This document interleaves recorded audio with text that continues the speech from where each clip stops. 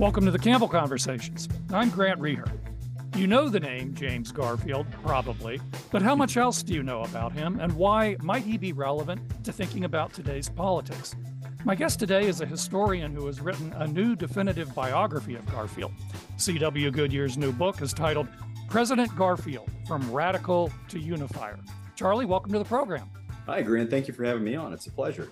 It's great to have you on. So, as I mentioned just a second ago, for a lot of our listeners, I think Garfield probably occupies this murky middle between the end of the Civil War and the turn of the 20th century. So to start us off, just give us a very, very brief thumbnail sketch of Garfield's background, you know, the highlights of his career, and then when and how he becomes president. Sure. His career is, he was described, James Garfield, and I'm surprised, by the way, you mentioned in the introduction that readers would probably have heard of him. Many probably would not have. But James Garfield was, even before his election to the presidency, he was our 20th president. He was already being described by his contemporaries as one of the most impressive, accomplished, and influential Americans in the history of our nation. Rutherford Hayes categorized Garfield as being above Benjamin Franklin and Abraham Lincoln in terms of statesmen who had started so low but accomplished so much in all of our history. And so I'll give you a quick rundown. Garfield was born in a log cabin in rural Ohio. He was actually the last president to be born in a log cabin. Raised by a single mother, never really knew his dad. But by his late 20s, he was a state senator, a college president, and a very prominent abolitionist preacher all at the same time. And then you fast forward another year and change, and he is actually the youngest general at that time in the Union Army. And then you fast forward another year and change, and he is, by his categorization, the youngest congressman in the nation. And then you have a 17-year House career that follows, which is almost a record breaker by the standards of that time in American history. And that House career, by the way, ends with him being elected to the presidency. He was the only American to ever be a congressman, a senator-elect, and a president-elect all at the same time. He was also simultaneously a practicing Supreme Court attorney while he was in Congress. He was a prolific writer. He wrote these great columns for The Atlantic and the North American Review. He founded the first federal Department of Education as a congressman. And then on top of that, he authored an original proof of the Pythagorean theorem. Wow. So yeah, it was an incredible, incredible career. And a very long one. His persistence on the national level was insane. And then he was assassinated. He was the second president to be assassinated. And I think it's generally understood now that by virtue of being assassinated, a remarkable career was remembered for how it ended rather than its full breadth. Yeah, I want to get into some of that a little bit later. So, well, now that you've just given that answer, this question sounds a bit dumb, but I'm going to ask it anyway. So why did you decide to write this full-on biography of him? Now? No, that is a good question. I was working at the time as a ghostwriter in DC. This is about 5 years ago. And I was very interested, just as a researcher and a writer, in finding a period of our history where there was division overrunning our nation, economically, socially, politically, racially. And I wanted to find that period of our history, and I wanted to find somebody who was on a national level leading in a way that was trying to overcome those divisions. So I was drawn to Reconstruction in the Gilded Age. And throughout those eras, the post-Civil War and then the post-Civil War, I found the same name appearing in all of these important national events, and it was James Garfield.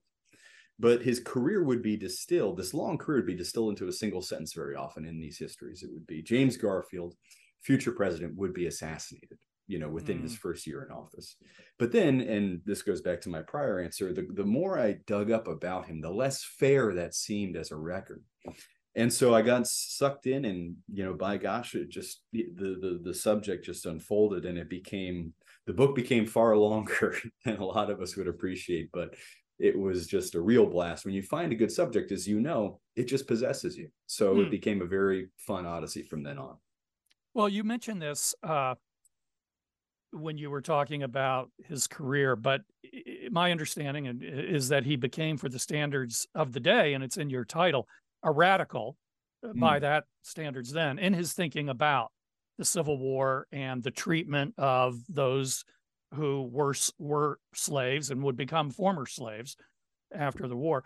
How did that radicalness of his thinking develop, and what exactly were some of the basic contours of those beliefs? Yeah, so from the very outset of the Civil War, Garfield was a radical Republican. So he was from a wing of the Republican Party that was militantly progressive on these issues of race and equality in American society. They were to, for lack of a better term, the radical Republicans were to the left of Lincoln. And where Lincoln was slow to implement the abolition of slavery and slow to warm up to the ideas of civil and political equality, radicals were there right from the very beginning. And they believed wholeheartedly that the Civil War was not really a war about sovereignty. It was not really about preserving the Union. In fact, it was really about addressing the root cause of this division in society, which was inequality of race. And so Garfield was a member of that faction from the very beginning. He had this firebrand progressivism that he intertwined with patriotic history. He blended progressive ideology and the civic religion of America very very passionately. The origins of that have much to do with where he was from, Northeast Ohio, the Western Reserve. And that was a militantly progressive region of the nation on these issues. It's been estimated by one historian that the Western Reserve had a higher concentration of stops on the Underground Railroad as any other part of the nation. And the social and political history of that is there's also a religious aspect to that as well. Garfield's brand of Christianity, the disciples of Christ in that region, believed wholeheartedly in, implementing equality of race. But when he got into Congress halfway through the Civil War, he was described as wild a radical as ever set foot in the halls of the Capitol. That's how they described the young firebrand James Garfield, that radical James Garfield. One famous presidential historian has claimed that for most presidents, there's a moment in their lives. Often it can be an early political victory. Sometimes it's a loss that informs the way they approach their careers and particularly when they become president. Was there a moment like that for Garfield? It sounds like he had so many accomplishments that maybe he didn't have that. I don't know. He did. I'll tell you what, it was not the loss of an election, because Garfield never lost an election. He had a perfect political record, which just adds to his resume. But there was something that really did define his style of national politics from a certain, as the subtitle of my book indicates, from radical to unifier. Garfield became distinctive, and it was the reason he was elected to the presidency in the end anyway. He became distinctive as being this remarkably conciliatory, pragmatic, ideologically flexible legislator in an increasingly partisan era. Other Republicans, as varied as Ulysses Grant to Frederick Douglass to all these other reformist Republicans, they all said the same thing about James Garfield. They all said he lacked moral backbone, because he was seen as being so friendly, so kind, so open-minded, that he was really almost useless in a pitched partisan battle. Now, when did that emerge? When did this firebrand young radical in the post-Civil War Congress change his mind? The impeachment of Andrew Johnson. There's this great line, because Garfield, he having been one of these firebrands, and who believed militantly in the need for a thorough reconstruction, when he saw the impeachment of Andrew Johnson continuing on, and he anticipated the political cost the radicals would pay for pursuing a pretty weak impeachment agenda, he started to back off those principles. And he had this great line. He had a few great lines, and I'll spare you the details from this period. But one of them, and he's sitting there in the trials, and he writes, I'm trying to do two things, which, if I'm to judge by the theatrics around me, are going to be very hard to accomplish. I'm trying to be a radical and not a fool. So you see him starting to change his tune on politics in America being not about necessarily what's ideologically right, but about perfecting the art of the possible. And that's where that change happens. Of course, that has no relevance to anything today. I'm Grant Reher. You're listening to the Campbell Conversations, and my guest is C.W. Goodyear, and we're discussing his new biography of James Garfield titled James Garfield, From Radical to Unifier. So he was also known as a political reformer of the spoils system. So tell us a little bit about that. Yeah, he was. So it's really interesting because the term civil service reform, you say that to a modern audience and you think it's designed to put them to sleep.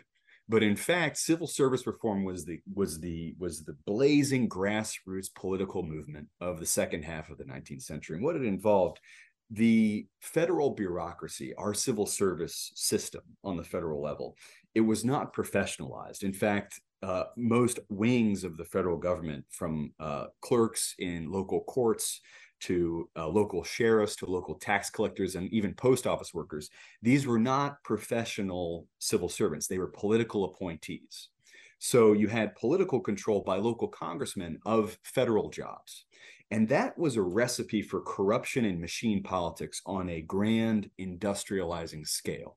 And you saw civil servants legally and then not legally taking public money for private use, rigging elections, paying bribes to senators and congressmen in exchange for jobs. And so this idea of reforming our federal government to make federal jobs awarded not based on politics but just competitive examination, that was a massive movement, and a very important one and a very frustrating one, and Garfield was part of that. He was, though, I'll say this, he was not a militant reformer during his life. He became critical to the passage of civil service reform. But during his life, he tried to, like with many issues, he tried to split between these very polarizing factions. He believed that there needed to be some standard of competitive depoliticization and professionalization of the federal government. But he also awarded cushy federal jobs to close friends of his. And whenever these clean government activists would get too up in arms and they would give him grief, Garfield would chide them for being too militant. He was somebody who believed in working with the corrupt bosses of his party rather than entirely antagonizing him. So, and that shows you his type of politics in general on a very small scale, but a very important issue that he became critically connected to by virtue of how his life ended.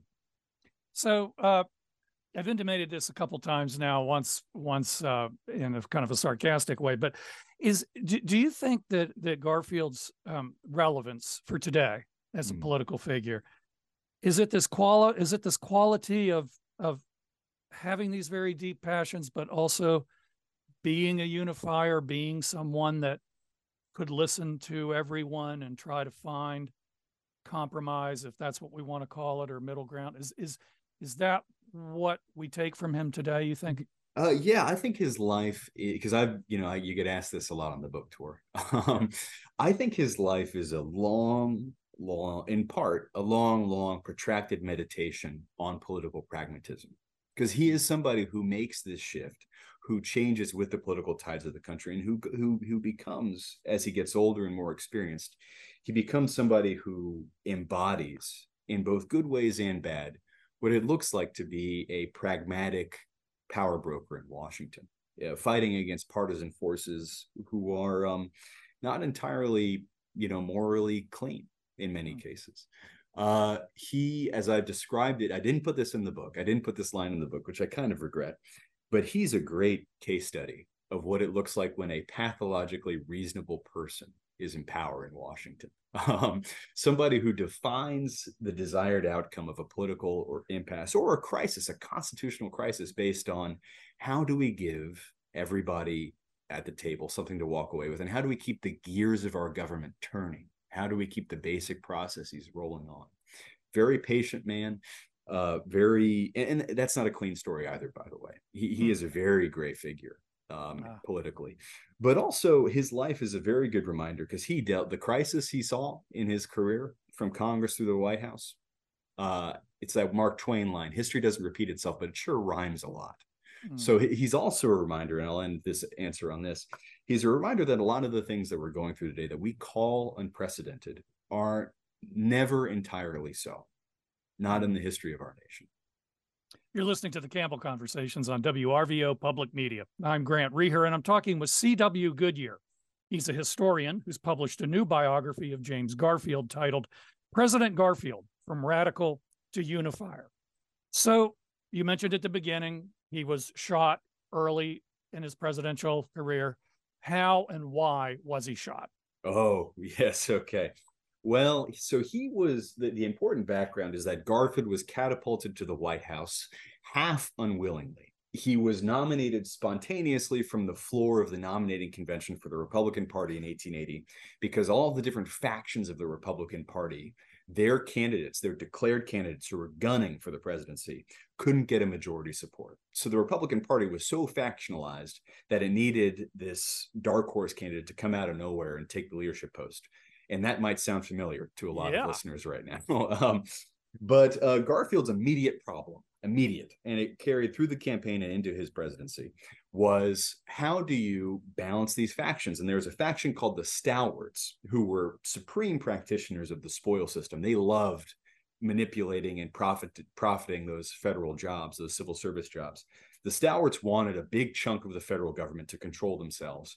Garfield did not, and despite what he said in the campaign, he did not end up giving them as much as they expected when he became president. And it led to this massive falling out. And after that fallout ended, Garfield ended up winning that fight with the Stalwarts.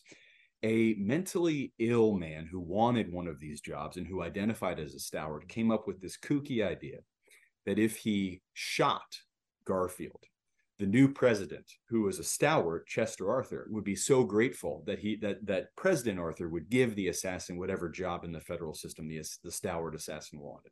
So it was this mix of toxic political climate, this corrupting federal patronage system, and then good old-fashioned timeless mental illness, which combined to result in Garfield being shot in downtown DC. He was stalked for weeks by this assassin, then finally killed as he was about to get on board a train. Wow. Or shot as he was about to get on board a train. Yeah. And ironic, really, as I think about it, that you take Abraham Lincoln, who was a martyr to the Civil War, I mean, shot because of that by John Wilkes Booth, and then Garfield, who had stronger views, ends up being shot by someone who's concerned about the spoil system, and that's this crazy idea. It's an interesting comparison about that. Yeah, and those two snapshots, they show you how much the country had changed in those times, and the issues that they regarded. It shows you where the priorities of the country are shifting towards. It's from, the winning of the Civil War and civil rights, that was Booth's motivation, to corrupting, federal power. Yeah. And, I saw a documentary several years ago about Garfield's assassination. I think it was a documentary, as I recall. And it focused on his medical care after the shooting. And the argument in the documentary was that the medical care was what basically killed him. I mean, if he'd have gotten good, if his doctor hadn't made all the mistakes about infection that he made, he would have survived the shooting. Is that correct? And tell us about the aftermath. Yes. That's generally correct. I will say a lot of these doctors did not know any better. The idea of germ theory, because Garfield, for listeners who might not know, he didn't die of the shooting per se. He actually died of the infection that developed in his body afterward. American physicians were slow converts to the idea of germ theory. They still believe that infections were caused not by outside microorganisms, but by internal fluidic imbalances, and that pus was actually a sign of healthy healing. So with that topsy-turvy medical knowledge, that is not a foundation for good infection care. So you did have this, Garfield died just awfully. The details are in this book. I've gotten a lot of good reviews, but one of the ones that had a little bit of reservations was like, it was a little bit too grisly when you get into how Garfield died. But, what are you going to do? But when he's shot in the station in DC, the doctors on the scene, they flip him over and they immediately start burrowing into his back with unwashed fingers. They didn't believe in washing their hands. And so you have about 80 days it takes for him that infection to run its course. And he has great resilience throughout it, and he has ups and he has downs, and the country is hooked on news of how he's doing. But it ultimately ends tragically, and it's this long, protracted drama for not just the president, but the whole nation. So you kind of go a little Cormac McCarthy there in the end of your book. It sounds like that's interesting. You're the first person to say that. I disavow any comparisons. I just don't want to bring Cormac McCarthy to my level. That would be unfair to him. If you've just joined us, you're listening to the Campbell Conversations. I'm Grant Reher, and my guest is C.W. Goodyear, and we've been discussing his new biography of President James Garfield. It's titled President Garfield, From Radical to Unifier. So you have the Pendleton Act, which comes after this, right? Yes. Did his assassination lead to changes in government in the same way that, Johnson was able to draw on Kennedy's assassination to push through civil rights legislation? Yeah, absolutely. That's a really interesting comparison. So we mentioned earlier how Garfield in life was kind of he was a half-hearted reformer, not half-hearted, but a moderate one. When he died, he was immediately canonized as this martyr to the spoils system. That was the phrase that a lot of the commentators used at the time, because his assassination was seen as a product of this corrupt way federal jobs are awarded between political factions. And, this assassin's mental illness was seen as also a product of that. So he became in death an invaluable symbol to the civil service reform movement. And the Pendleton Civil Service Act, which you mentioned right there, that was signed into law by President Arthur's administration, and it was a direct result of Garfield's death. And what it did was it introduced the idea of merit into the awarding of federal jobs for the first time. It introduced competitive examinations for Americans trying to get these federal civil service jobs.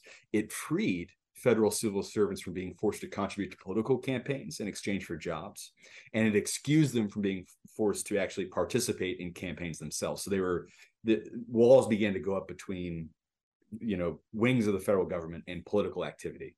That's all incredibly invaluable in terms of the yields that's paid and is still paying to our government. Civil service reform historians have said that Garfield's death accelerated the cause by about 30 years. And actually, a less charitable historian has written that Garfield dead was more useful than Garfield alive to the civil service reformers.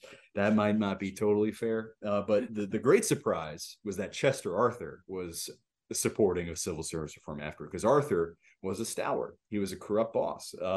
His story is very interesting, but I won't go down that rabbit hole quite yet. Yeah.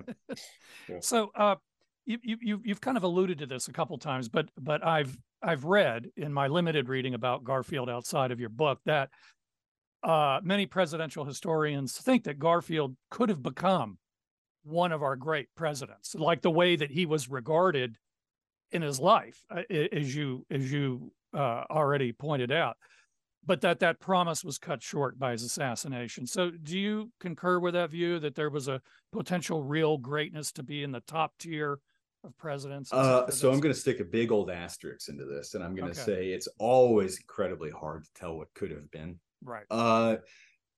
And also with Garfield's legacy, the reaction to his death, the public reaction to his death, was not unlike the way our nation also reacted to the Kennedy assassination. It like the death just radically transformed the way people viewed the life. It's like setting off, as I've said, it's like setting off a firework at the end of a Broadway play. No one remembers the play. They remember the firework that went off at the end. And so the views of him, his legacy and what he could have done, I think it's always been tended to be viewed through rose-colored glasses. He was widely regarded as somebody during his life who was actually not well suited for executive tendencies, because he was this vacillator. He was somebody who was seen as being very easy to swing one way or another. He was but whether that would have led to progress or not on a lot of these key issues, I'm not entirely sure. The potential was certainly there. And his inaugural address, it just reads as a prophetic document in many ways. It's the first inaugural address that calls for universal public education in America. And because education was such a transformative force in his life, in his public life, he believed in it. And so there's always going to be this worry about what would have been. But as I mentioned in the answer to your previous question, reformers believed that his death was he actually accomplished much more in death on that issue than he would have in life. And, you can't help but wonder, he was probably going to be an incrementalist president. Whether that is the recipe for greatness or not, I don't know. But I bet he would have been somebody who had made slow progress on all these issues he still believed in. Interesting. Well, we've got a couple minutes left. I want to try to squeeze at least two questions in if I can. And the first one is more about your process of writing this and what you learned from it. Do you think there was one thing about American politics or our political history that you discovered while you were working on this book that you didn't already know before or weren't as fully appreciative of? Was there kind of an aha moment for you in any of this? Yes, because the aha moments, there's actually a few of them, but they all regarded the exact same thing, which is in the structures of our federal system and its founding documents and the way our legal precedent has developed over time. The recipe has held true throughout the years since before Garfield's life, but in Garfield's life, it was especially clear. You only discover loopholes when you walk through them as a nation. And one of the incidences that really brought that to light was the disputed aftermath of the election of 1876, which was the first time where in the aftermath of a presidential election, the losing side claimed fraud and threatened civil war if their candidate was not inaugurated. That was the president before Garfield, Hayes, who ended up taking the White House. But when you read the writings of these congressmen who are on the verge of, it seems, an armed insurrection that's going to take Washington and inaugurate a presidential candidate by force, they're saying, the questions they're asking themselves and they're debating in the Capitol is, does the vice president, the president of the Senate, have the right to count the votes? What exactly does that mean? Do congressmen have the right to interrupt the certification of results?